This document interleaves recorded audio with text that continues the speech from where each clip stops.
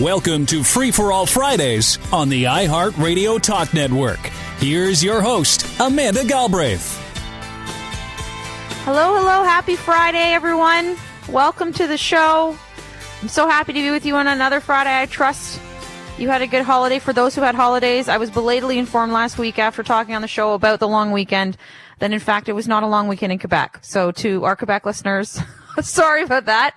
But I know you get other holidays, including Saint Jean Baptiste Day, so which my nieces go to French school and I know they celebrate. So anyway, I stand corrected, but stand with you today. As you know, all summer long, it's a bonus 2 hours. So you get me today from noon to 2. The first hour, we're going to talk to some newsmakers. There's some big stories happening in this country. One, we're going to talk to a flight attendant, as mentioned before the break, who's been stuck in the Dominican Republic for reporting. They reported a crime. The authorities took advantage of it, and they've been stuck in the Dominican Republic for 120 days. 120 days with no end in sight. And they want the government to do more. So we're going to talk to them directly about that. It's a crazy story. You should definitely tune in. What they've been through is something incredible to hear, and hopefully we can bring some attention to it. Also, we're going to talk about the healthcare crisis of this country, and I'm going to get into it a little bit. But I think it's an important conversation happening certainly here in Ontario, but I know from my background research, from talking to folks, it's also happening in BC. It's also happening in Quebec.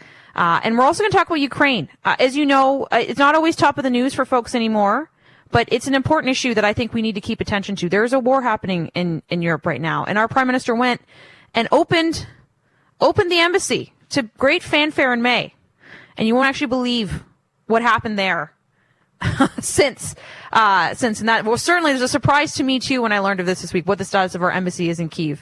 So we'll talk about that. But getting into the healthcare crisis, Evan does a bit of a rant off the top usually of the week, and I'm going to do a bit of a rant today. There's been tons of news about this all week long, particularly in Ontario, but I know across the country, what is happening with their healthcare system. And this really caught my attention personally because, my mom's a nurse. Was a nurse, I should say. She's retired now, but I remember as a little girl, watching her go to work, and she worked 12-hour shifts when I was a kid.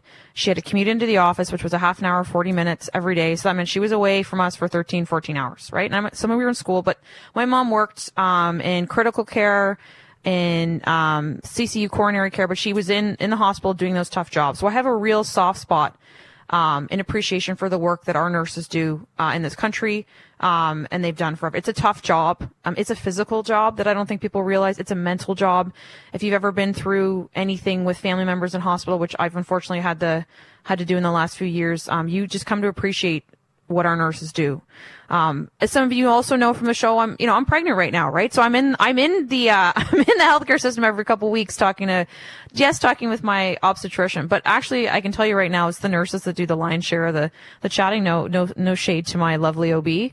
And they're the backbone of that system. They're the people that I ask the questions to. They're the people that I feel comfortable with. So I think when they cry out, as we've been seeing in this country, we need to listen. And there's some issues we have here, obviously. Some of it is baked into our system from the pre-pandemic.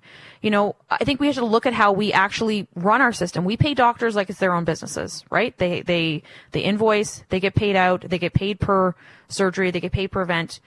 Nurses have salaries. Nurses are treated differently. Is that the right system we should have in place?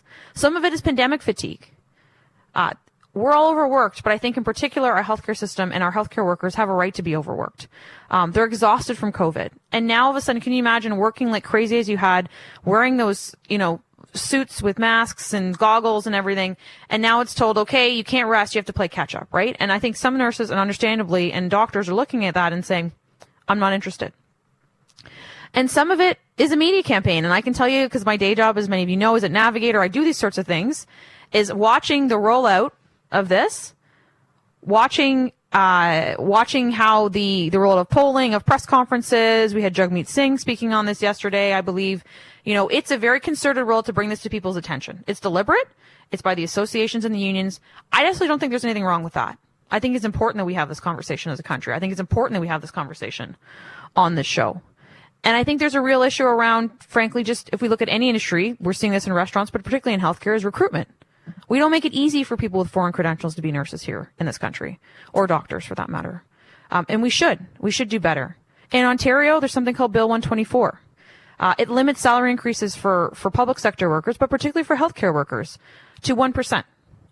That's going to expire soon. But to me, that is crazy. What's inflation at now? 7%? 6%? And we're limiting a salary increase to 1%.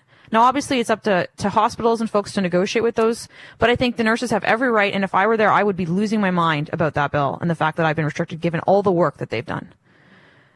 And then I think as I mentioned earlier, we need to look at compensation for nurses. How are we paying them? The average salary differs, but, nurses make around 70 to 80K a year. Is that fair? I don't know. Because here in Ontario, there's a new survey that says 7 in 10 nurses say they're unable to provide patient care due to lack of resources. 1 in 2 registered professional nurses are considering leaving the profession for good. So the Premier of Ford in Ontario was out to answer this, and this is what he had to say. Oh, do we have the clip, Tony? Oh, we don't. Okay, there's a bit of a technical difficulty there, so that's fine. But they also basically announced acceleration of approval of credentials. So, which is important. But he basically kind of said the system's not perfect, but it's continuing to go, and we'll try to get better. I'm not sure if that's an answer that's going to work. BC has similar issues, right? In June, BC Premier Horgan said they're teetering on the verge. There was a wave of resignations in northern BC, including half the doctors and intensive care units in the area's biggest hospitals. That's crazy. There's a doctor shortage up there. More than 1 million people are without a family physician in BC right now. So I think in Canada, we like to talk about healthcare in this country as a bit, we're very proud about it. Our chest puffs up. You can get universal access, and that is important. Because I've watched videos of mothers who say, hey, I gave birth to my baby and it cost me $14,000 in hospital fees. I can't imagine having to make a decision between, taking care of my child, taking care of myself, or can I pay my rent, right? We don't have to make those choices in this country, and I think we should be grateful for that. And we should continue to be grateful for that. But I also think this conversation should be bigger. We should talk about slaying these sacred cows. Is it okay just to have everybody have access to it? Should we actually talk through the challenges in the system, the lack of proper funding, the issues that we have? I think we do have to have that conversation. The doctor shortage. There's one story of a woman in BC.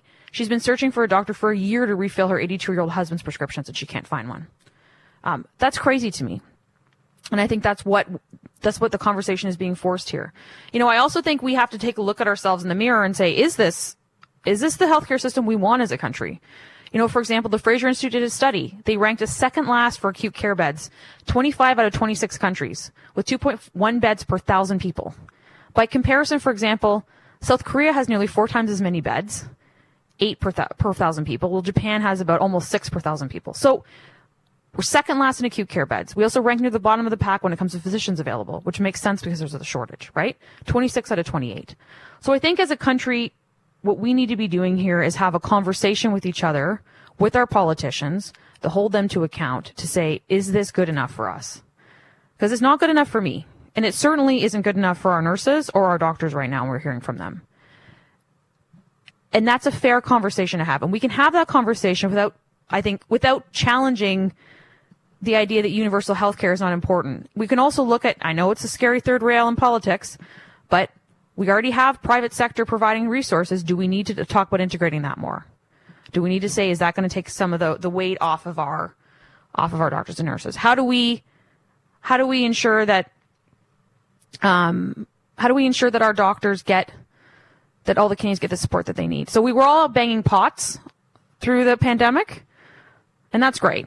And that was nice, and those were good photo ops. Well, I sat in my condo and people worked like crazy. But I think as a country, what we actually need to do is have that conversation, push that conversation, echo what we're hearing from our healthcare, to challenge our politicians to say, is this good enough?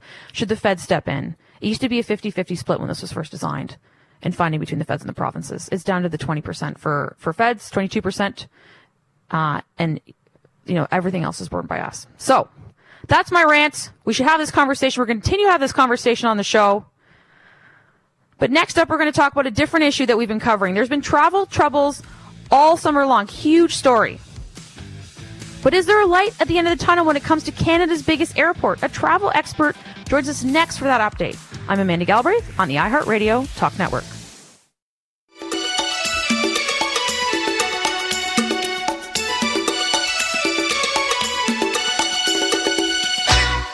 This is Free for All Fridays with host Amanda Galbraith on the iHeartRadio Talk Network.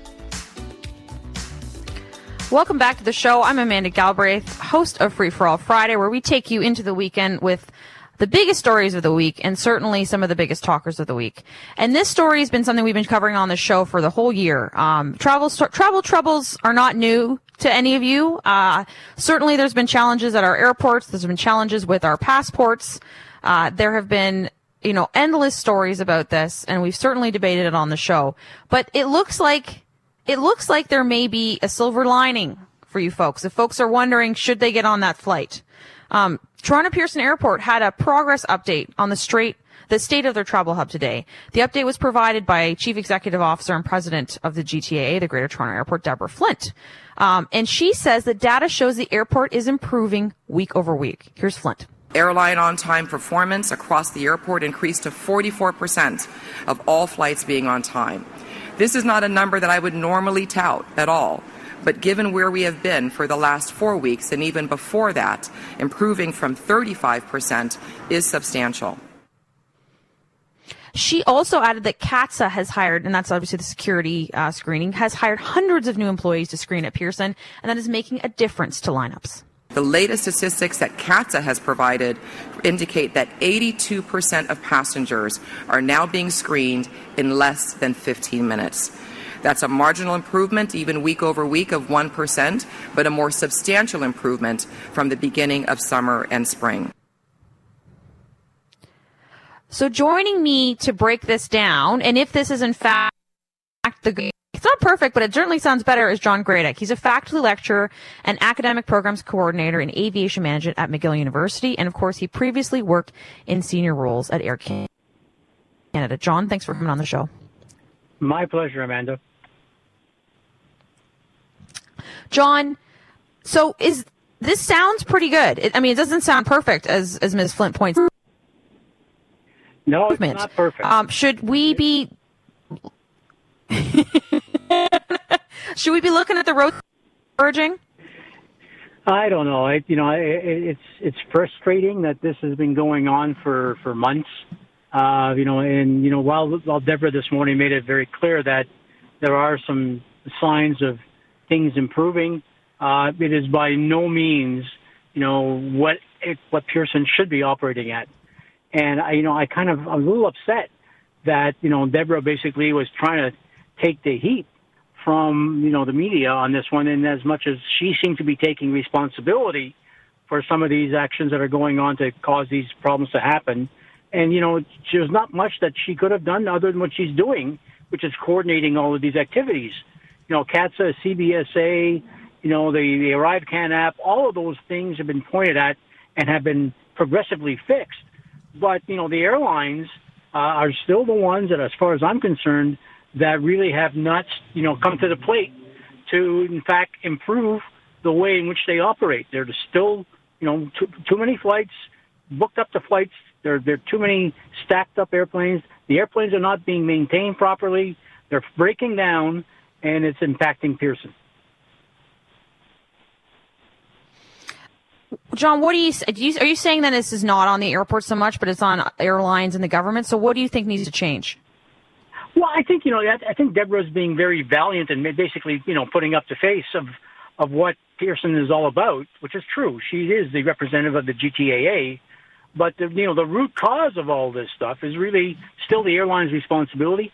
And I have yet to hear, from the airlines in terms of what it is that's really caused this issue, to take responsibility and to give me some fixes, because I'm not hearing it from the airlines. And Air Canada's quarterly report this week and their meetings, they said, well, we may have been a little too aggressive in terms of what we were doing. It's not a little bit too aggressive. It's way too aggressive, and it still continues today. So we've seen in other airports around the world, for example, Heathrow, where, they've rolled back on the number of flights and those sorts of things. Is that something that you think needs to be done in order to sort of level this, or is the kind of the gradual improvements we're seeing from the GTA enough? Yeah, the GTAA hasn't stood its ground in terms of what it is that's defining the capacity that the airport can handle. Whether it's Frankfurt, whether it's Amsterdam, whether it's London, whether it's Paris, they've all instituted limits in terms of the number of passengers, i.e. the number of airplanes that can fly into and out of the terminal. Toronto has not done that.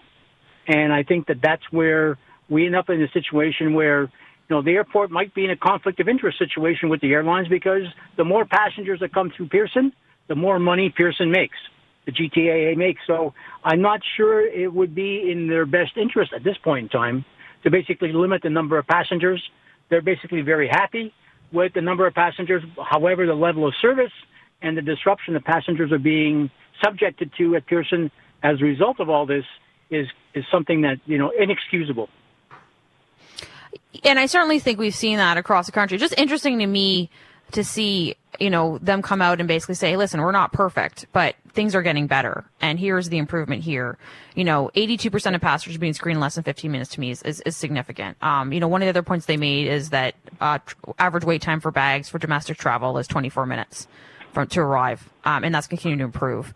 So do you think this is going to get out to passengers and they'll start to, because I know I've talked to friends who have said, I'm not going to fly, I'm going to drive, other sorts of things. Do you think people will maybe be a little less nervous about going back to maybe flying through some of Canada's airports, or will that continue to be a challenge? Well, I think at Pearson it'll continue to be a challenge because, going at 44% on-time arrival performance for a major international hub like Pearson, totally unacceptable. You should be up in the 80% range, 75, 80, 85%, because things do go bump in the night.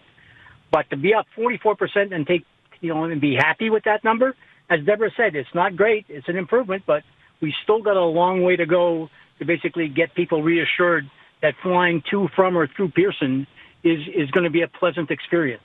And that is not happening today. And if you're just joining me right now, this is John Gradek, faculty lecturer and academic programs coordinator in aviation management at McGill University. Also previously worked for senior roles at Air Canada. I did want to ask you one question unrelated to the airport per se, but certainly in this space. There's been a lot of criticism of the ArriveCan app and how it holds people back, and it's a bit more performative. Do you think that tool useful, or do you think that should go by the wayside as far as travel in this country? Well, far be it for me as an aviation lecturer professor to basically comment on an ArriveCan public health tool. So I'll leave it to the public health officials to basically look at it. But, from what I see, the ArriveCan app is here to stay. I think, the number of ministers in Trudeau's cabinet that basically said, well, this ArriveCan app is very useful to us, and it is Big Brother watching, and it is basically looking at trying to manage, the information and the type of people that are coming across the border. So it is an additional public security tool, not just public health. So, the government's going to have to make a decision. Is this a public health tool, or is it more of a public security tool? And the statements I'm hearing, is that, right now it's morphing from public health to public security. And for that reason, it will probably stay. All right. That's John Gradek, faculty lecturer and academics program coordinator in aviation management at McGill University. Previously worked for senior roles at Air Canada. John, thank you always for coming on the show and sharing your expertise. My pleasure, Amanda. Have a great day. Take care. You too. Have a great weekend.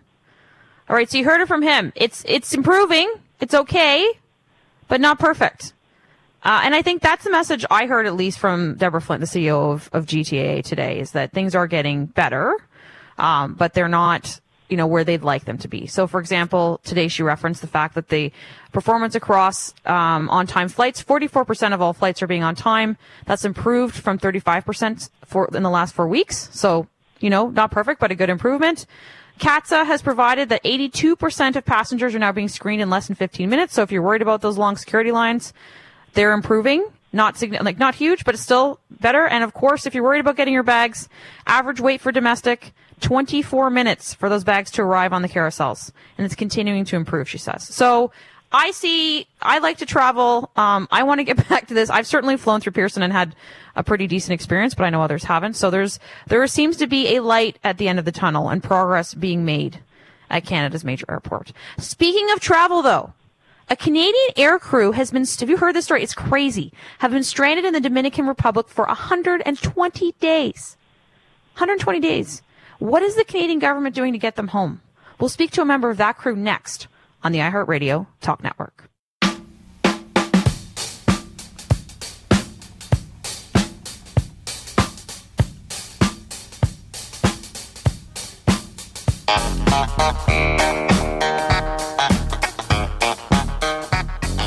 The Free for All Friday Roundtable continues on the iHeartRadio Talk Network.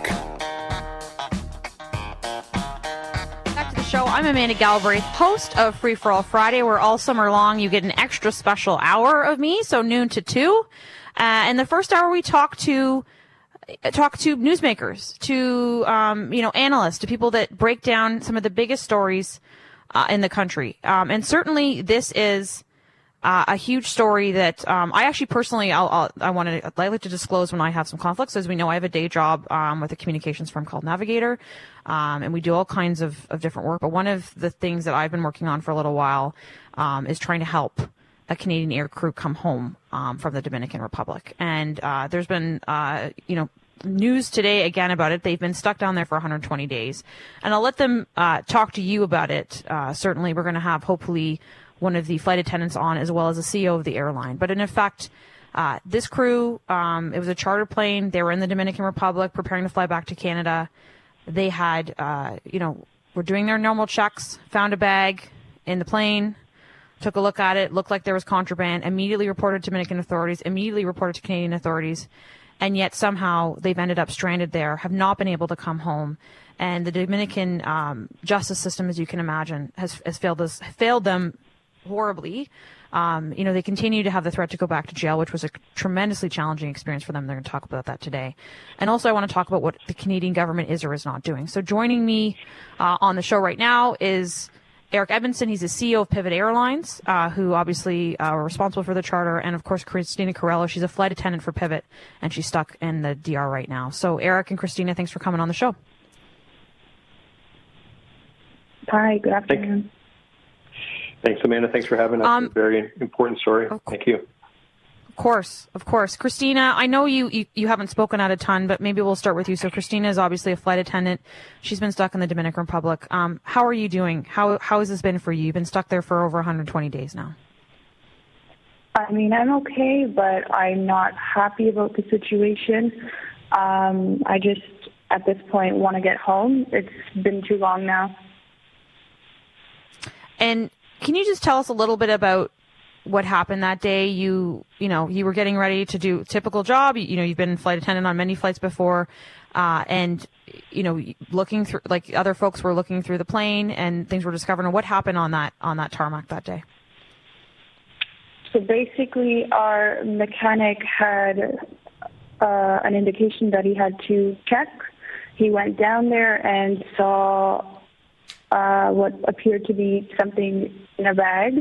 At that point, nobody knew what it was. He did his duty by telling our captain. Our captain then reported it to the company and authorities, as they would typically when you find something that you don't know what is.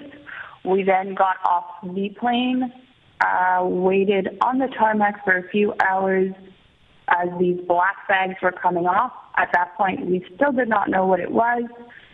And then we waited some more hours in the terminal, and after that, around 6 o'clock at night, we were told we were being detained for what appeared to be cocaine in those bags. And by detained, you were put in jail, and you were put in jail for reporting something. So, and how long, what was it like being in jail for that, Christina? What was that like for you? Completely awful. It was inhumane conditions. It was not something that anybody doing their job should be going through. And Eric, as the CEO of the airline, you're obviously back in Canada, and you've been advocating for the crew to come home. What's the response been from the Canadian government so far? The response has been underwhelming. I think we've gotten great response in the form of lip service. A lot of attentive people that we've met with that like to hear the story and hang their heads low and promise that there's the famous were seized with this. What we haven't seen any of is action, and kind words and platitudes and feeling sorry are not going to bring our crew, including Christina, home. One of the major issues, and I know you're going to get there, but I sometimes get ahead of myself, there's no witness protection. There's no whistleblower protection in the Dominican Republic. There's no protection for either the person that reports the crimes, and if it has to do with organized crime or cartel or what have you, there's no protection for the prosecutor who has to decide who they're going to look at for this crime. And that's why we think the government has an ability to get involved. When you don't have the right to protection if you report a crime, which our crew did in this case, you're in a lot of trouble if you're in a foreign country because you are not protected. It's not like in Canada where you report a crime and you have whistleblower protection and the people prosecuting you have protection from all sorts of bad things happening to them if they go ahead with either prosecuting you or prosecuting an organized crime organization. It's horrible and it's exceptionally dangerous. And I know the crew has sent a letter to the Prime Minister to ask for a meeting. What's been the response? One of his delegates had a meeting with our crew. We've had decent communication, I would say. I don't want to say they haven't been communicating with us. Again, what we haven't seen is any action. When you look at the seriousness of this issue, which doesn't only impact our crew, of course, that's the immediate case that brings this to light. And to me, that's the way it should be viewed from Canadians is that, hey, this really shone a spotlight on a huge gap of safety for Canadian travelers to the Dominican Republic. If you're able to, or let's say you're sitting in your on your vacation at a resort and you witness a homicide. And as a Canadian, I think your first instinct is to call the police. Those police show up, and guess what? If you're the only one there, if what happened to our crew happens to you, and that's very, very likely, you're going to go to jail. And you're going to have all sorts of human rights violations perpetrated against you. You're going to be extorted, abused. You're going to be held without food and water, and you may never come home.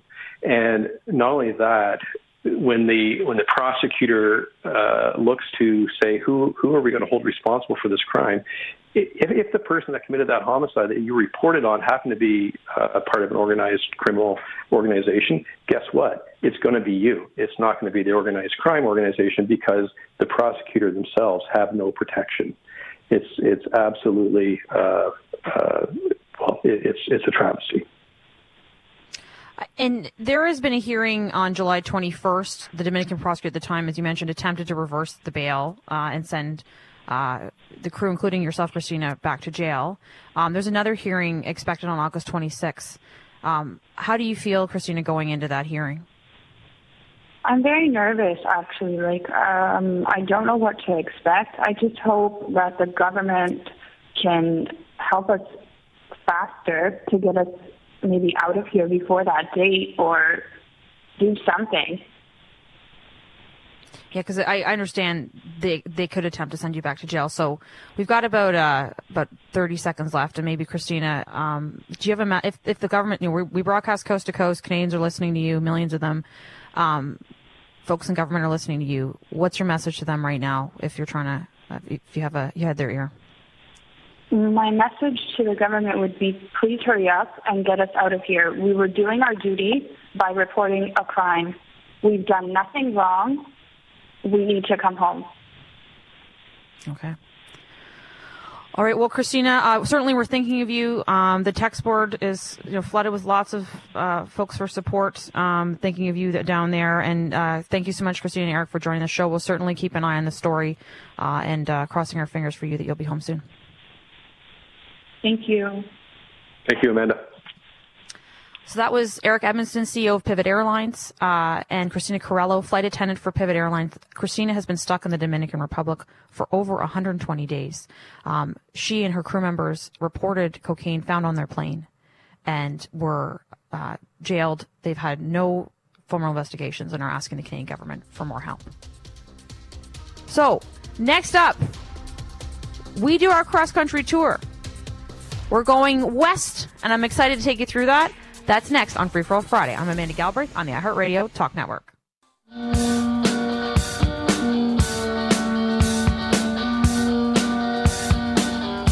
You're listening to Free for All Fridays with host Amanda Galbraith on the iHeartRadio Talk Network.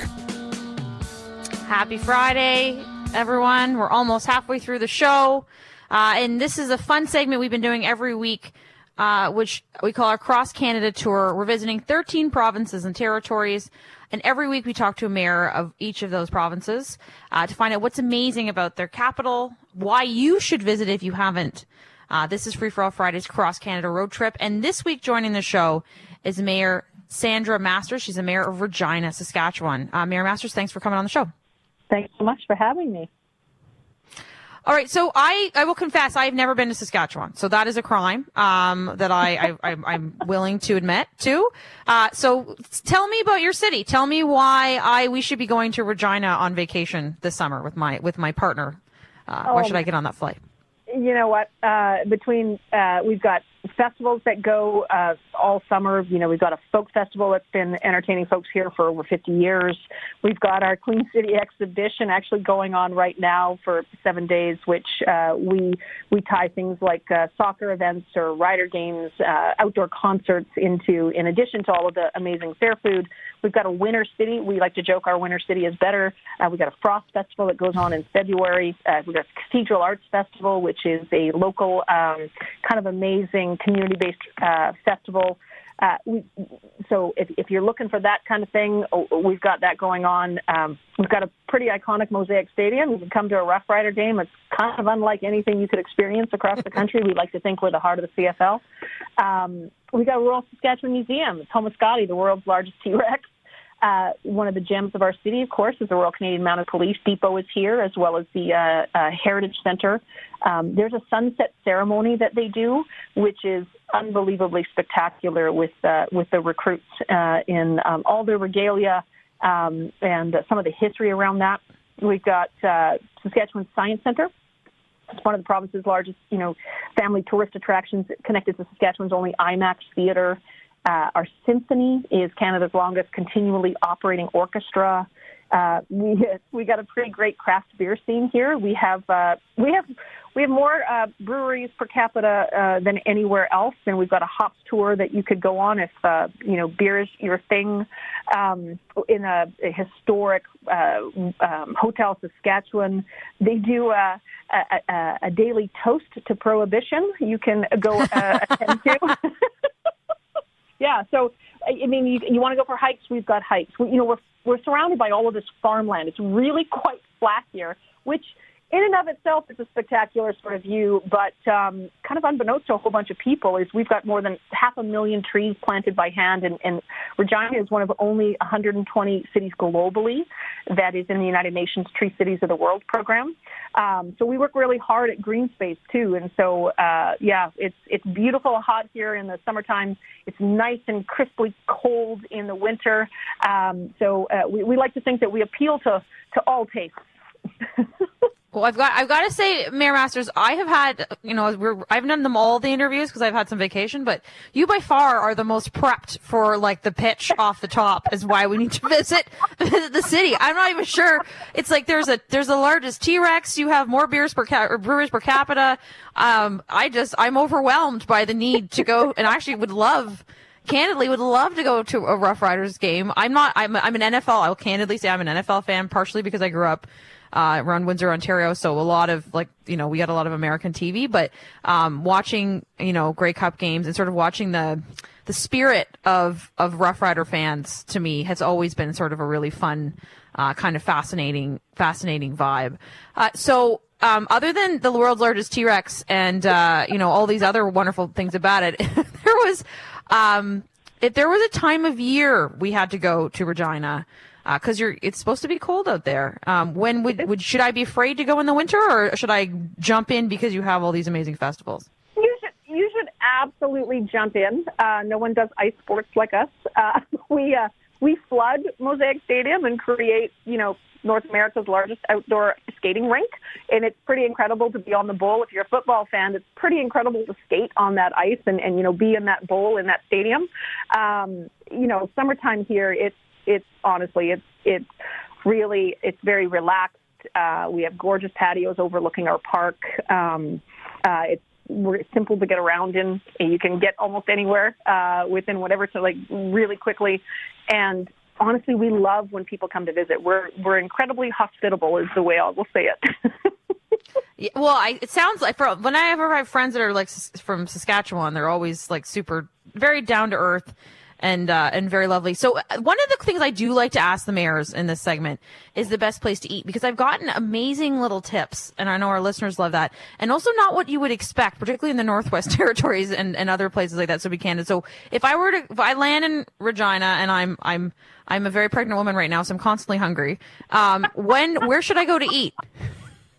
Okay, so like I love food. I can tell you where the best French fries are. I think it's Secure Kitchen and Bar. So they got killer chicken enchiladas. Their French fries are unbelievable. It depends. You want sweets? We got Everyday Kitchen has sourdough donuts that are to die for. Milky Way ice cream is iconic, kind of walk-up ice cream site on Victoria Avenue. But I think what surprises people when they come is the kind of the breadth of food that you can have here. So, I mean, it's Ethiopian to Thai to Nepalese to, beef fried chicken.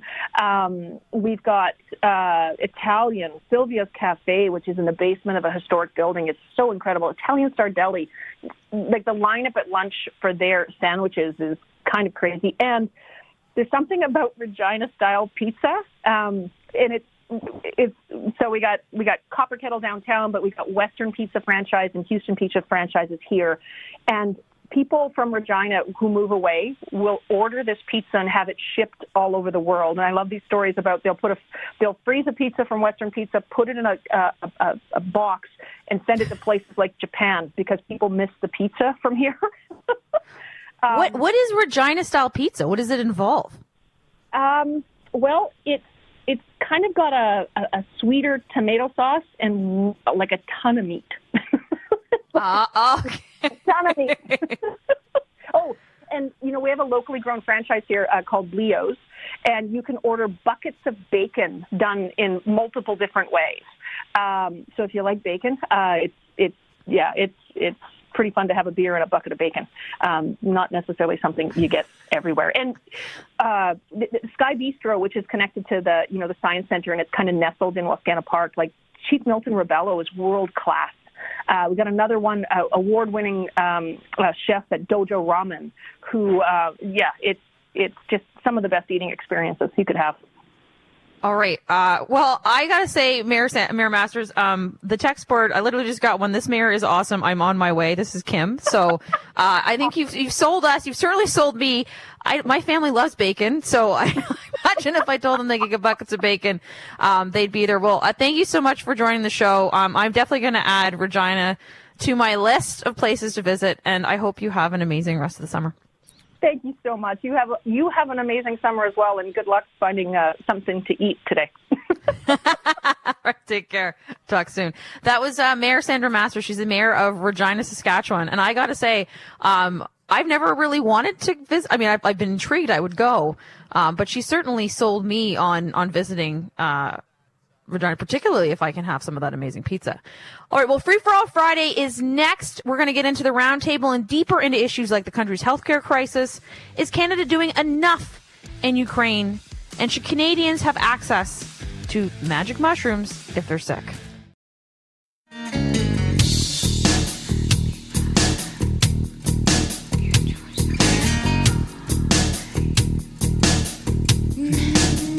Welcome to Free for All Fridays on the iHeart Radio Talk Network. Here's your host, Amanda Galbraith. Hello. Welcome back to the show. If you're just joining us, I'm Amanda Galbraith, host of Free for All Friday. This is the roundtable, hour-long roundtable. We talk to some of the smartest people in the country, some of the best talkers, the best newsmakers about the biggest story in the week. And I've got to say, well, I love doing 2 hours with you every week. This second hour is always my favorite because I get to talk to some amazing people like the folks we have on today. We have Bob Richardson, Senior Counsel at National Public Relations and former Ontario Liberal Chief of Staff, and also Ryan Price, News Director and Afternoon Drive host on CFAX 1070 in Victoria, BC. Bob and Ryan, welcome back to the show. Amanda, how are you? Excellent. I'm excellent. I am Ryan, also how's enthusiastic. BC? Hello, Amanda. Bob and I occasionally work together on political campaigns, only municipal, because we're on opposite sides of the fence. So I have a deep fondness for Mr. Richardson, and always love it when he can come on the show. Thank you. And you too, Ryan. I have a deep fondness for you too. Oh, good. Thank you. It's been a while since I've been on because of summer vacations. I'm glad I could finally make it back. Yeah, no, it's good. Well, we also need that perspective from BC, right? We're in Ontario here. Bob and I are in Toronto, so the center of the universe needs to be told that places exist, other than Toronto. But speaking, go ahead, Bob. I know it's almost mid-August, and you've run out of smart people, so I appreciate that you've put me on the air. All right. So speaking of big issues, we talked about this in the first hour. I did a bit of a rant. But there's been a huge conversation in this country right now about the healthcare crisis. And, you know, hospital departments across Ontario have been forced to shut their doors and scale back hours in recent weeks due to staffing shortages caused by burnouts. Here, there's been a huge campaign from nurses here in Ontario. Here's Rachel Muir. She's a nurse at the Civic Campus at the Ottawa Hospital. To be honest, we are beyond crisis now, and we need some serious short-term measures to prevent our healthcare system from collapsing completely. On Wednesday, Premier Doug Ford touted billions in healthcare spending and says hiring more nurses is key. Ontarians continue to have access to the care they need when they need it. In fact, 9 out of 10 high-urgency patients are finishing their emergency visit within targeted times. And, you know, he also, so this Premier Ford defending the issue, right, and saying, you know, while surges are happening, he says at nearly 95% of pre-pandemic rates, that news doesn't change the fact that there's pressures on our hospitals. That's why our government has added 3,100 new hospital beds, added over 10,500 more healthcare workers, including nurses, personal support workers. It's why we're working with the College of Nurses to add more internationally educated nurses into the system. Now, this isn't just an Ontario issue. I want to move to this quickly before we get into the debate here. But in BC, there's a story. This is crazy. A woman is grateful her desperate plea to find a family doctor for her ailing husband has been answered. So Janet Mort had been searching for a year for a family doctor simply to fill prescriptions for her 82-year-old husband's. This is what she had to say. They're supposed to assist patients with finding connections for doctors. I talked to them again this week, and they said that they had exhausted all possibilities. So this woman, Janet, has been without a doctor. On Saturday, she took out an ad in the Times columnist newspaper seeking a practitioner for her husband. And this is what she had to say here. And I started to cry right in the moment and said, I can't get a doctor, so how am I supposed to renew his prescriptions? So fortunately, her ad got so much attention, we're talking about it here today, that she got a doctor in the Victoria area. Someone agreed to take him on. But maybe, Ryan, I'll go to you first on this one. Do you think our healthcare system is in a crisis in this country? Oh, no doubt. And it's funny, you were joking at the beginning that it's good to have somebody from Victoria from the center of the universe where you guys are. But, you know, I feel like it's good sometimes the other way because we've been so deep into our own healthcare crisis here in Victoria, here in BC, that it's sometimes interesting to hear that this isn't just about us. The whole country is going through the same thing. And even our premier, John Horgan, who was being grilled on this at a scrum in a news conference earlier this week, his defense, and I'm deeply paraphrasing here, but his defense seemed to be like, look, don't just blame me and my government. The whole country's dealing with this. Doesn't matter what political party you're being led by. So I'm paraphrasing again, but it's a good reminder, I think, for everybody that this is a bigger problem than just one province, just one healthcare system, even though these are provincial issues. I spoke to Janet Mort, who you just played a clip from there, and I believe her story is such a wonderful, just little slice of life, little example of what the problem is. And just to elaborate on her story, because I think it's so fascinating, the way she told me is her husband, they're both retired, they're both seniors. Her husband has some pretty complex medical issues, and his doctor retired, leaving them with no other options. There are no family doctors at least not in any kind of reasonable time that you can get in BC. I think it's probably the same in Ontario. So after trying and failing, they needed to fill these prescriptions that were coming up. They had been relying on this system that a lot of British Columbians are relying on. I don't know if Ontario has something like this, but the phone company here, TELUS, has created this online virtual doctor system. Do you guys have anything like that? I don't know. I have a family health team, so I have no idea. I've never used one. Bob, did you use it? We're having a hard time with Bob. Extensive number of sort of health. Hello, can you hear me? We got you. You're good. Yeah. I know TELUS has an extensive number of health services they deliver, not only in BC but here in Ontario too as well. Okay. So it is. I wasn't sure how widespread it was, but I mean, it's great that this private phone company is willing to create some sort of virtual doctor connection for people, and a lot of people are leaning on it to keep the crisis from getting worse. But even that is getting overburdened. And this Janet Mort I was speaking to tries to dial in to fill this urgent prescription that needs to be filled immediately for some pretty serious medical reasons. And she gets back that there are no appointments for the foreseeable future. It would be October before the first thing was opening up. That is the situation she was faced with. And she herself, I think, is a PhD. She's a very established person. She's received the Order of BC. And not that makes her any more equal than anybody else, but still, I think there was the sense of even somebody like me can get into this position. She took out this newspaper ad, and she told me she did it with a bit of uncomfort, with a bit of shame almost, because she knew that, look, I'm very privileged that I have the means and the ability to take out a newspaper ad to plead my case, and not everybody has this. And luckily for her, she did get some help because of the newspaper ad. But she's also deeply aware that that is not an equitable system and something needs to be done. So I just wanted to retell that story in a bit more detail because I think it is exactly the answer to your question. Are we in a crisis? And I'd say after hearing that story, the answer is yes. Yeah, that's incredible. And frankly, good for her for thinking to take a newspaper ad out. I wouldn't even think about that. Bob, what do you say? Look, I think we're in a very difficult situation, both here in Ontario and in British Columbia too as well. I'm not sure how productive it is to say that healthcare is collapsing, as a number of people do in this system. It's not. When 98% plus of people are receiving, as the Premier Ford indicated, services in a reasonable period of time, that is not a collapse of the service. So I think rhetoric tends to get ahead of reality sometimes in these jurisdictions. That's not to say that it's a great situation. The other thing that I have to wonder is, we're spending billions of dollars on healthcare.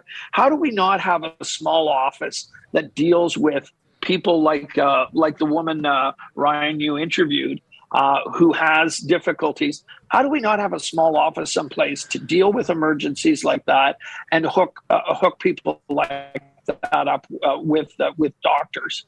I don't understand how there's a break like that. It strikes me we have more of an incompetence problem than a capacity problem on small issues like that, and it shouldn't. We're running out of runway there, Bob. Sorry, I'll catch you back after the break to finish that thought. Where we'll talk about the Prime Minister's big show reopening embassy.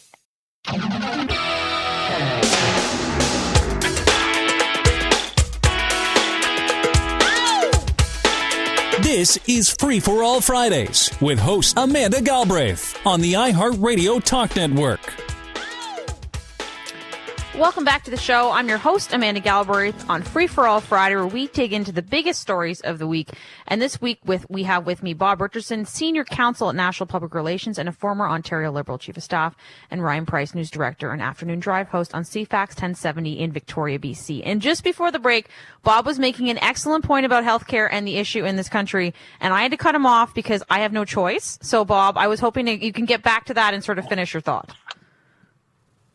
My last thought on the last topic was Ryan had interviewed this woman, Janet Mort. She couldn't get a doctor. I'm just saying that there's got to be a small office set up in British Columbia and here in Ontario to help particularly seniors and others who are looking for a family doctor. All she needs to do is find a doctor to fill prescription. That this is not a capacity problem. This is an incompetence problem. We should be able to hook somebody like that up within 24 hours to take care of what is really a small problem. And it strikes me that we need to do better. Yeah, I agree. Like she's in. Go ahead, Ryan. Oh, I was just going to say, I think there is here in BC at least a system that you can that the government runs, which is to try to connect you to family doctors, which I believe she did as well. The problem is there's just dwindling number of doctors available regardless. So I guess the government could hire a special doctor who just sits there and all day long just renews seniors' prescriptions. I guess that could be a Band-Aid, but there is a setup to try to connect people with doctors. It's just so behind because there's just no doctors to connect people to. Yeah. So we have a bit of I think it's an interesting take though, because Bob's right. There's some stats that say things are working. I think we're hearing, it's interesting to me from a PR perspective, right? Because you see the concerted efforts, at least in Ontario, of the unions and the rolling out of polls and all this kind of stuff. And there's certainly a campaign there. But I also feel like, we hear this woman's story and clearly the system itself isn't functioning in the way that works for people. And we kind of, I think, wrap ourselves in the Canadian flag, right? And talk about universal health care. And sometimes I think we should question whether or not it's effective, even if it is universal. Right? Yeah, and I just want to say that, PR aside, there are things like that story of the woman, Janet Mort, that sort of explained that it's not working. But it's beyond just the family doctors. It's the whole system. It's the nurses. It's staffing in general. And I know you led off the segment with talking about ER closures. We've seen that here too, just on Vancouver Island, in the northern part of Vancouver Island. Some smaller towns like one called Port McNeill back in July had to several times close their ER and direct all patients to another town that was, I believe, hours away, because these are fairly remote areas. And there's another situation where it doesn't matter what the PR says. There's a hard fact. An ER, an emergency room from a community with no other options that were within hours, had to close because there were no staff. And this is doctors, this is nurses, this is the whole system. Something's wrong. And I think it's bigger than just money. I think it's cost of living. It's the working conditions that have dragged everybody down during the pandemic. There's a lot going on here, which is why we can't just snap our fingers and solve it. But we've got to start taking it more seriously. I agree. I think there's 4 or 5 things that need to be done. First of all, it's going to cost more money. And we've got to come to that conclusion pretty quick in terms of wages and in terms of proper working conditions. We got to fast track foreign credentials way faster than we're doing. Here in Ontario, I give this government credit, the Ford government, and particularly Minister Monty McNaughton credit. They've been the best in 30 years at trying to handle the foreign credentials issue, but we've got to double down. We've got to get more people in the system in a lot faster manner. We also need nurses' aides. Nurses are doing a million other things other than nursing, and we need to get them back focused on what their core responsibilities should be too as well. And we need more doctors. So, I mean, this is going to cost money, and we need to be realistic about it. The province has got to put in more money. The federal government needs to probably put in more money and provide more support. But there isn't going to be an answer that's going to clean this up in 90 days. This is going to take a couple of years to get this back on track. And people think that doctors are very well-to-do and are making tons of money. But when you have a place like Victoria, and I think Toronto's even worse, where a basic starter home is over $1 million, and that's just for your bare-bones starter home, and you're spending over $1 million, and then you're coming into it with a whole bunch of medical debt because of your time in med school. Doctors are not setting up in places like Victoria because they just can't afford it. They're not making enough money to afford living in a place like Victoria. And this is doctors we're talking about. So there's another thing that has to be addressed. And again, back to money. For sure. And I think, we'll continue to watch it. I do want to squeeze in topic here. We're Canada, an update on Ukraine. We like to follow that on the show. So we got about 4 minutes to the panelists. So I'm going to set your clocks now. Canada will be sending military trainers to the United Kingdom to help teach Ukrainians how to fight invading Russian forces. Defense Minister Anita Anand announced yesterday this new support. We are fulfilling our promise to resume large-scale training under Operation Unifier. I have authorized the deployment of up to 225 Canadian Armed Forces personnel to the United Kingdom, where they will train new Ukrainian military recruits. The majority of the deployed Canadian forces will work as trainers, supported by a command and control element in a military base in southeast England. This is the first cohort of forces personnel. They'll be departing from Edmonton. She also notes Canada was working to finalize an agreement to supply 39 armored combat support vehicles. Now, meanwhile, that's going on. As you may remember, the Prime Minister made a great big show of opening the embassy in Kyiv May 8th. Had a ceremony, said it's all open. So, of course, folks went back to visit the property this week, and the only signs of life are 3 security guards crammed in a small outhouse down the side of the structure. And there's a sign on the door that says, Canadian, that services are temporarily suspended due to security situation.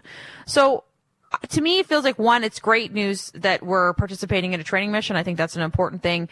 But two, I again throw shade at the government for great fanfare, and then you have a sign on the door at the embassy that says it's still closed. So, Bob, what do you make of the story? Are we doing enough in Ukraine? Am I just being overly cynical about the PM's announcement and the fact that it's not actually open at the embassy, or is that I'm just picking on him a little bit, or what do you make of this story? You know what? I think it's fair to have some criticism of them on this issue. Look, are we doing enough in the Ukraine? I think we are. I think we're doing actually a pretty good job. We've provided a lot of financial support, both military and civilian. We've provided weapons. We've been very strong on the sanctions issue. The Prime Minister's physically visited himself. We've been accepting refugees.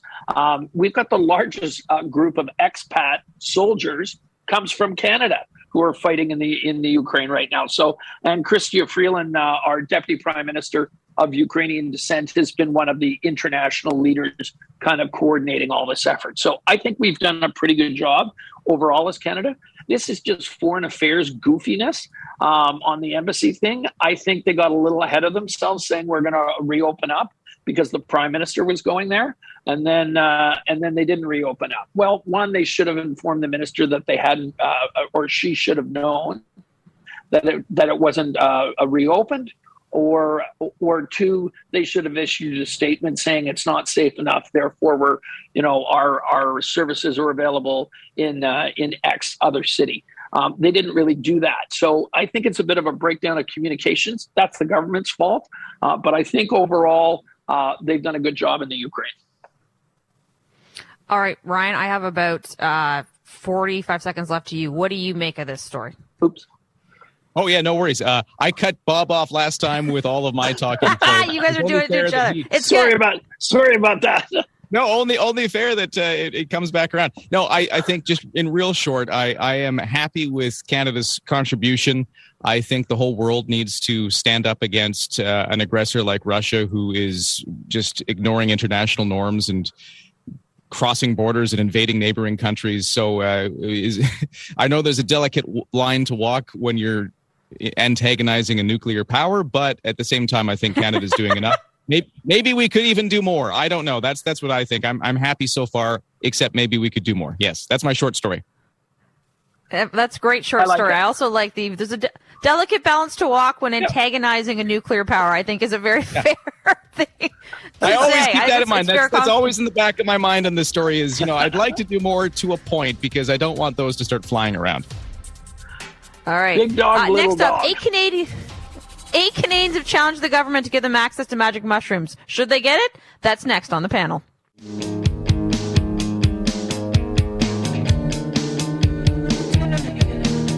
The Free for All Friday Roundtable continues on the iHeartRadio Talk Network. Welcome back to the show. I'm Amanda Galbraith, host of Free for All Friday, where we unpack the biggest stories of the week with some of the smartest people in the country. And joining me today is Bob Richardson, Senior Counsel at National Public Relations, and former Ontario Liberal Chief of Staff, and Ryan Price, News Director and Afternoon Drive host on CFAX 1070 in Victoria, BC. So this story is fascinating. 8 Canadians have filed a charter challenge against the federal government and the Minister of Health regarding their access to psilocybin. Psilocybin, I'm going to have a hard time this whole segment, but basically that is magic mushrooms for you at home and the therapy that uses the mushrooms. So Thomas Hartle, the first Canadian to legally consume psilocybin for medical purposes, is one of the plaintiffs in the charter challenge. He was diagnosed with stage 4 colon cancer in 2016. He joined Tamara Chair on the Evan Solomon show this week and described the anxiety he felt before taking the therapy. Dealing with end-of-life anxiety, of course, is something that is not uncommon for a lot of people who have terminal diagnosis like myself. This was a problem for me that was really escalating over time. The idea of my own mortality was really pressing on me pretty hard. Hartle's cancer has spread throughout his abdominal cavity. He has tumors in 51 locations, 47 of which are undetectable through medical scans, leaving doctors unable to offer a prognosis on how much time he may have left. Now, he went through his first session with psilocybin in August 2020, and he went on to say this about it. Prior to doing my psychedelic therapy session, I wouldn't have even been able to say those words without, breaking down emotionally. As you can see, because I can talk about those things now, they are not nearly so hot and painful for me to deal with since I've had a chance to deal with them through that.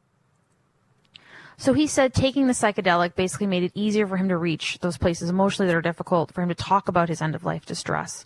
And it's allowed him to kind of process that. Now, Spencer Hawkskill is the CEO of Therapisil, a BC-based nonprofit that has previously worked with each of the plaintiffs to help them secure legal access to the drugs. Spencer told Tamara that the hurdles they faced to get access is ridiculous. To expect people to have to wait upwards of a year or to have to jump through hoops that take them and their doctors sometimes weeks or months to fill out forms, it's unacceptable. And we need to make this access a little bit smoother for people. So this to me is fascinating in that obviously we've seen some movement in the country around, we've obviously legalized cannabis. Folks use that for medical, different medical things as well as for recreational purposes. We've had conversation in the country and certainly covered it on the show about decriminalizing small amounts of drugs, particularly actually Vancouver, I know, is sort of leading the charge on that. But to you first, Ryan, do you think that the government should look at legalizing psychedelics in Canada for these kinds of treatments, or is that too far? No, I completely agree with it. I generally believe that drugs of all kinds in Canada should be decriminalized, even legalized. And I say that opening up the door to a huge issue because I know that drugs are a huge problem for so many people. And you can't just do the one. You also have to increase supports for people who struggle with drug use. You have to we talked earlier about the shortage and the crisis in the healthcare system. So I know that's a really difficult thing to say, like, just throw more healthcare at this as well at the same time you do it. But that said, I do think the right direction for this country is to move away from the war on drugs, the criminalizing all drugs. I think that's the way to go and treat it more like a healthcare issue. And then the other part of that is here in BC, we've already kind of done a little bit of that. We got permission from the federal government to not legalize, but decriminalize the possession of small amounts of hard drugs because of the overdose crisis that we are experiencing here. So we're already kind of moving that way, it seems. And if we're already moving that way, and if other countries like Portugal have moved that way with great success, why can't we just do it? Why can't the federal government say, look, the approach we've taken for the last few decades clearly isn't working. Let's try something new. And I believe that this magic mushroom issue, while not quite directly connected to all the things I was just talking about, does fit into that. Why are all of these things being criminalized, especially things that might have medical applications like marijuana and like the psilocybin? You can pronounce psilocybin better than me, so you can say that more often, Ryan. I could say it before the show and then literally started talking about it on air. But you made such some a weird excellent looking points. Word. It's a terrible looking word. It should only be spelled phonetically. This is radio show host problems. But Bob, one of the interesting things about this is I think early on because obviously part of it is Canadians can go to the government and they can actually ask for exemptions. And it's a very specialized, process that you go through with the health minister. They grant them, and they have been historically granted for certain kinds of psychedelics, to be used. And that was early on their mandate. And then my understanding from talking to folks is it's sort of ground to a halt. And now we have this challenge. And even though they do grant these exemptions, as pointed out, it takes a year. Like, it takes forever, and these people are suffering in the interim. So, Bob, do you think we need to look at legalizing this, or do we need to look at a different system for approving these exemptions? I think we need to look at how do we fix the problem and how do we do it in the most timely manner. If that means legalizing it, then legalize it. It strikes me here we have more of a government bureaucratic problem. Why does it take a year if a doctor's recommended somebody, if they are, at a very precarious stage of health in their life? Why is it taking upwards of 12 or 14 months to get approval? That would be my first question. And what's taking so long in that approval process? So it strikes me we have a government incompetence problem as much as we have a health problem. I am in favor of legalizing psychedelics. I'm not even going to attempt the other word. So I'll leave that to you guys. You're the pros. But look, I'm in favor of legalizing things. I'm in favor of legalizing drugs and moving much closer to the Portugal model. I was in Vancouver last week, and I made a point of driving down East Hastings just to see it. It is a war zone. The war on drugs has been an abject failure. It's done. It's over. We've got to try new routes, and we've got to try new methods to deal with the issues. And this is yet another example of it. And Brian, I think Bob makes some great points about the war on drugs generally. You talked about being in favor of legalizing or decriminalizing. I'm also in the same boat with both of you, right? And my guess is we probably fit across the political spectrum here. We've had a federal government, I'm not the biggest fan of theirs most of the time, but I will credit them for the legalization of marijuana. I think for more of a progressive or view of this issue. What do you think it's going to take to get them to do something like that nationally? Yeah, I do wonder that, because they've already gone the route with marijuana, like you said. They have granted BC this decriminalization of small amounts as an experiment.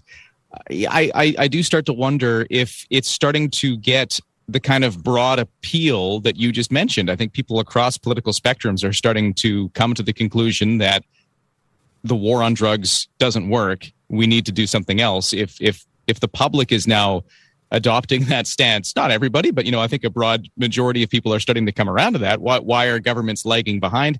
Maybe that's just the nature of our system of government. It does take time. These things move slowly, and maybe that's just the way we're headed once we catch up. I wonder if it'll be an election issue when we do hit the next election, if this kind of thing could be a winning platform item. I don't know, or maybe the parties are just finding it's not one that's winning them any favors, so they're not pushing it. I wonder if they've got some polling on it. If the Liberals have done polling that says that's not a great issue and we're in a minority government, so let's just not rock the boat for now. Maybe we need another majority government to come in that feels a bit more confident before they start making big moves like that. Yeah, and maybe Bob, quick 20 seconds to you. You've advised governments. If you're advising the federal health minister, what would you say to her to do?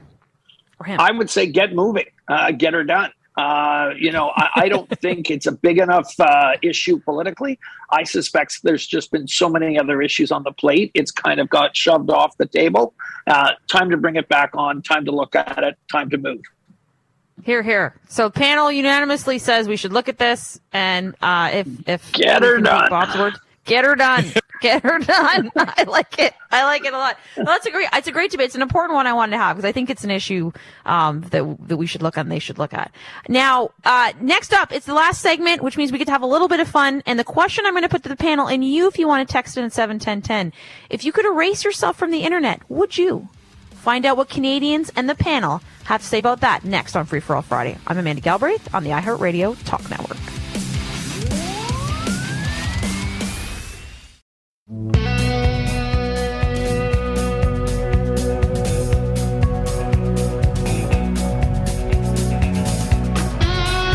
You're listening to Free for All Fridays with host Amanda Galbraith on the iHeartRadio Talk Network. Welcome back to the show. I gotta say, the music is on, like, rotates, so I never know what's gonna intro me in. And that's the first time I've had, like, a country sort of vibe going on in the back out of the show. I'm your host, Amanda Galbraith, taking you into your weekend. Hopefully this is Free for All Friday, where we talk about the biggest stories of the week with some amazing folks. And today we have Bob Richardson, Senior Counsel at National Public Relations and a former Ontario Liberal Chief of Staff, and Ryan Price, News Director and Afternoon Drive host on CFAX 1070 in Victoria, BC. So this one, to me, is fascinating. A cybersecurity company did a survey of Canadians and found that this is more than 1/3 of Canadians said they would completely wipe out their presence on the internet if they could. This is Adrianus Warmanhoven from NordVPN. The internet has an iron memory. We have a saying, if something is on the internet, it will stay on the internet, no matter how many laws there are or no matter how many people try to delete it. So basically, if you're there, you're stuck. Now, NordVPN does recommend deleting all social media profiles you don't use or set them as private. You can also apparently make deletion requests to companies asking them to remove that about you. But what's kind of fascinating to me, and I want to ask both you, Bob and Ryan, and I'll go to you first, Bob. Would you do this? So I have a Facebook account, which I would love to just remove from the face of the earth, but I need it for the marketplace situation, and I feel like it's still a way to keep track of people. But I would just love if I could just hit a button and just erase parts of that. Otherwise, I'm really careful about my presence online. Like, my Instagram is for personal only, not for work or any kind of the media stuff that I do, and Twitter is where I kind of live in my public sphere. But Bob, if you could push a button and erase yourself from the internet, would you do it? Well, the first thing I would erase is the post-pandemic waistline photos. I think if we start there, I might be in favor of this. But look, like a lot of people, I have a bit of a love-hate relationship with the social media. I'm on Twitter, Instagram, Facebook, LinkedIn, but I'm also in the communications business, and I should be there, and I should be on those platforms because I'm also secretly, I go on TikTok from time to time because I like Karen videos. They're hilarious. But so I would say at the end of the day, my answer is no. I think what you need to do is self-regulate yourself on these. I find I'm using my social media a lot less. I find Twitter too toxic. And then I find if I used to be updating 2 or 3 times a week, I kind of update maybe once a week now. So I think there may be a gradual decline in some of the usage of social media, but it's also had a positive side. There's a bunch of folks that I like that I maybe haven't seen for years who I'm kind of back in touch with. I think that's one of the positive parts of it. So look, on balance, I would keep it, but I would certainly use it less than I have in the last few years.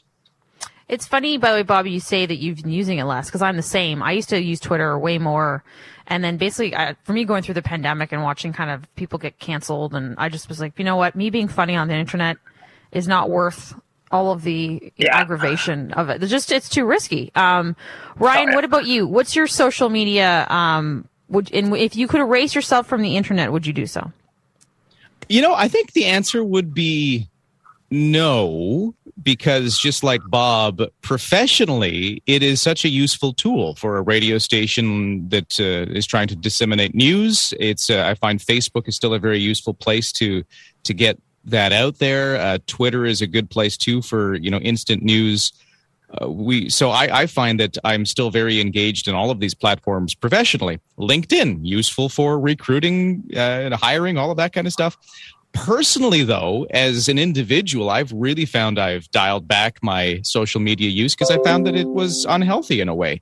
I found that even trying to keep up my professional Twitter profile, and apologies to anybody out there listening who follows me on Twitter and thinks I'm just very quiet in the last few years. I did find that for a while I was very into it, but I got into all the metrics and, why did my tweets this month not get as many views as last month? How can I change up the wording or put a better photo on to get more engagement? And I was really getting into all of those kind of thought processes. And then also you'd be on your Twitter, and even though you've left work, all of a sudden people start erupting in comments or nastiness, and you're on your weekend and your phone's getting alerts because of it, and you just can't leave it. And I found that was starting to affect me. So I really disengaged from some of my my social media use personally, but professionally, I still find it a very useful tool that I don't think I'd ever want to completely disengage with. But kind of like Bob said, I think self-regulating is the way to go.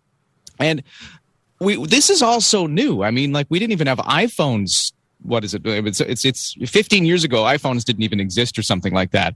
And the apps and the social media that followed in their prevalence are still fairly new to us, and we're all still learning about the effects they can have and how we deal with them. So for me, it's been a learning process, and that's where I'm at. So I guess maybe is my answer. I don't know. Yeah. So I have to leave, actually, but I will say, but for the grace of God go I, that there was no. Facebook had just started at the tail end of my university time, so there's no evidence of my I don't even know what I would call it, but the good times that were had do not exist anywhere other than people's memories. There'll be no war crimes trial for you, Amanda. You've escaped. Yeah. All right. I want to jump to this next topic. We just got a couple minutes left in the show. In recent days, celebrities like Taylor Swift, Drake, Travis Scott, Kylie Jenner, even Oprah have been called out for how much they contribute to CO2 emissions through private jet uses. Even the Prime Minister has been criticized. Now, there's been a long history of celebrities in particular sort of jumping around and saying, you know, you should do more for the planet. Leonardo DiCaprio comes to mind while he relaxes with models on mega yachts, dumping God knows how much, you know, fuel and things into the ocean. So, I think the Prime Minister's criticism, you know, to me, it's a bit of a balancing act there. He's the Prime Minister of the country. He cannot travel commercial, so he has to get around the country to meet with people. And I think that, to me, is a little less warranted. But to you first, Bob, do you take umbrage from this thing with people flying around on private planes and the CO2 emissions, or is it sort of like plus ça change? A little bit of both on this one. I would say a lot of these people are a little too self-righteous, and they're very vocal, but they don't really take a really hard look at their life. I mean, Leo DiCaprio on the big yachts in Nice is a perfect example of that. There are a number of them that do need to get around on private jets related to their schedule. If you're touring, as an example, if you're a major artist, so on and so forth, a lot of them have carbon offsets. And if they're doing those sort of things and in their normal day-to-day life, you know, living a environmentally friendly lifestyle, I think that's fine. But I think a little less self-righteousness on this one. I think of Harry and Meghan is a good example of that. They are always very self-righteous, but they're also the first people to literally run, if they have to make it to a private plane. So, you know, I think there's a bit of a balance on this issue. All right, Ryan, we've got 15 seconds to you, and then I got to go because it's I could cut off at 1:59. So are you irritated, or do we think it's just part of the business? Well, I think a little mild irritation, but there are so many other sources of pollution that are way worse that I feel like getting bogged down in some of those is maybe misdirecting from some of the bigger polluters we need to worry about more so. How's that? Perfect. Amazing. All right. Bob, Ryan, thank you so much. This was an awesome roundtable. Loved your thoughts. Loved hearing from you. Thank you to Tony, producer, and Sam. I'm Amanda Galbraith. I will see you next Friday.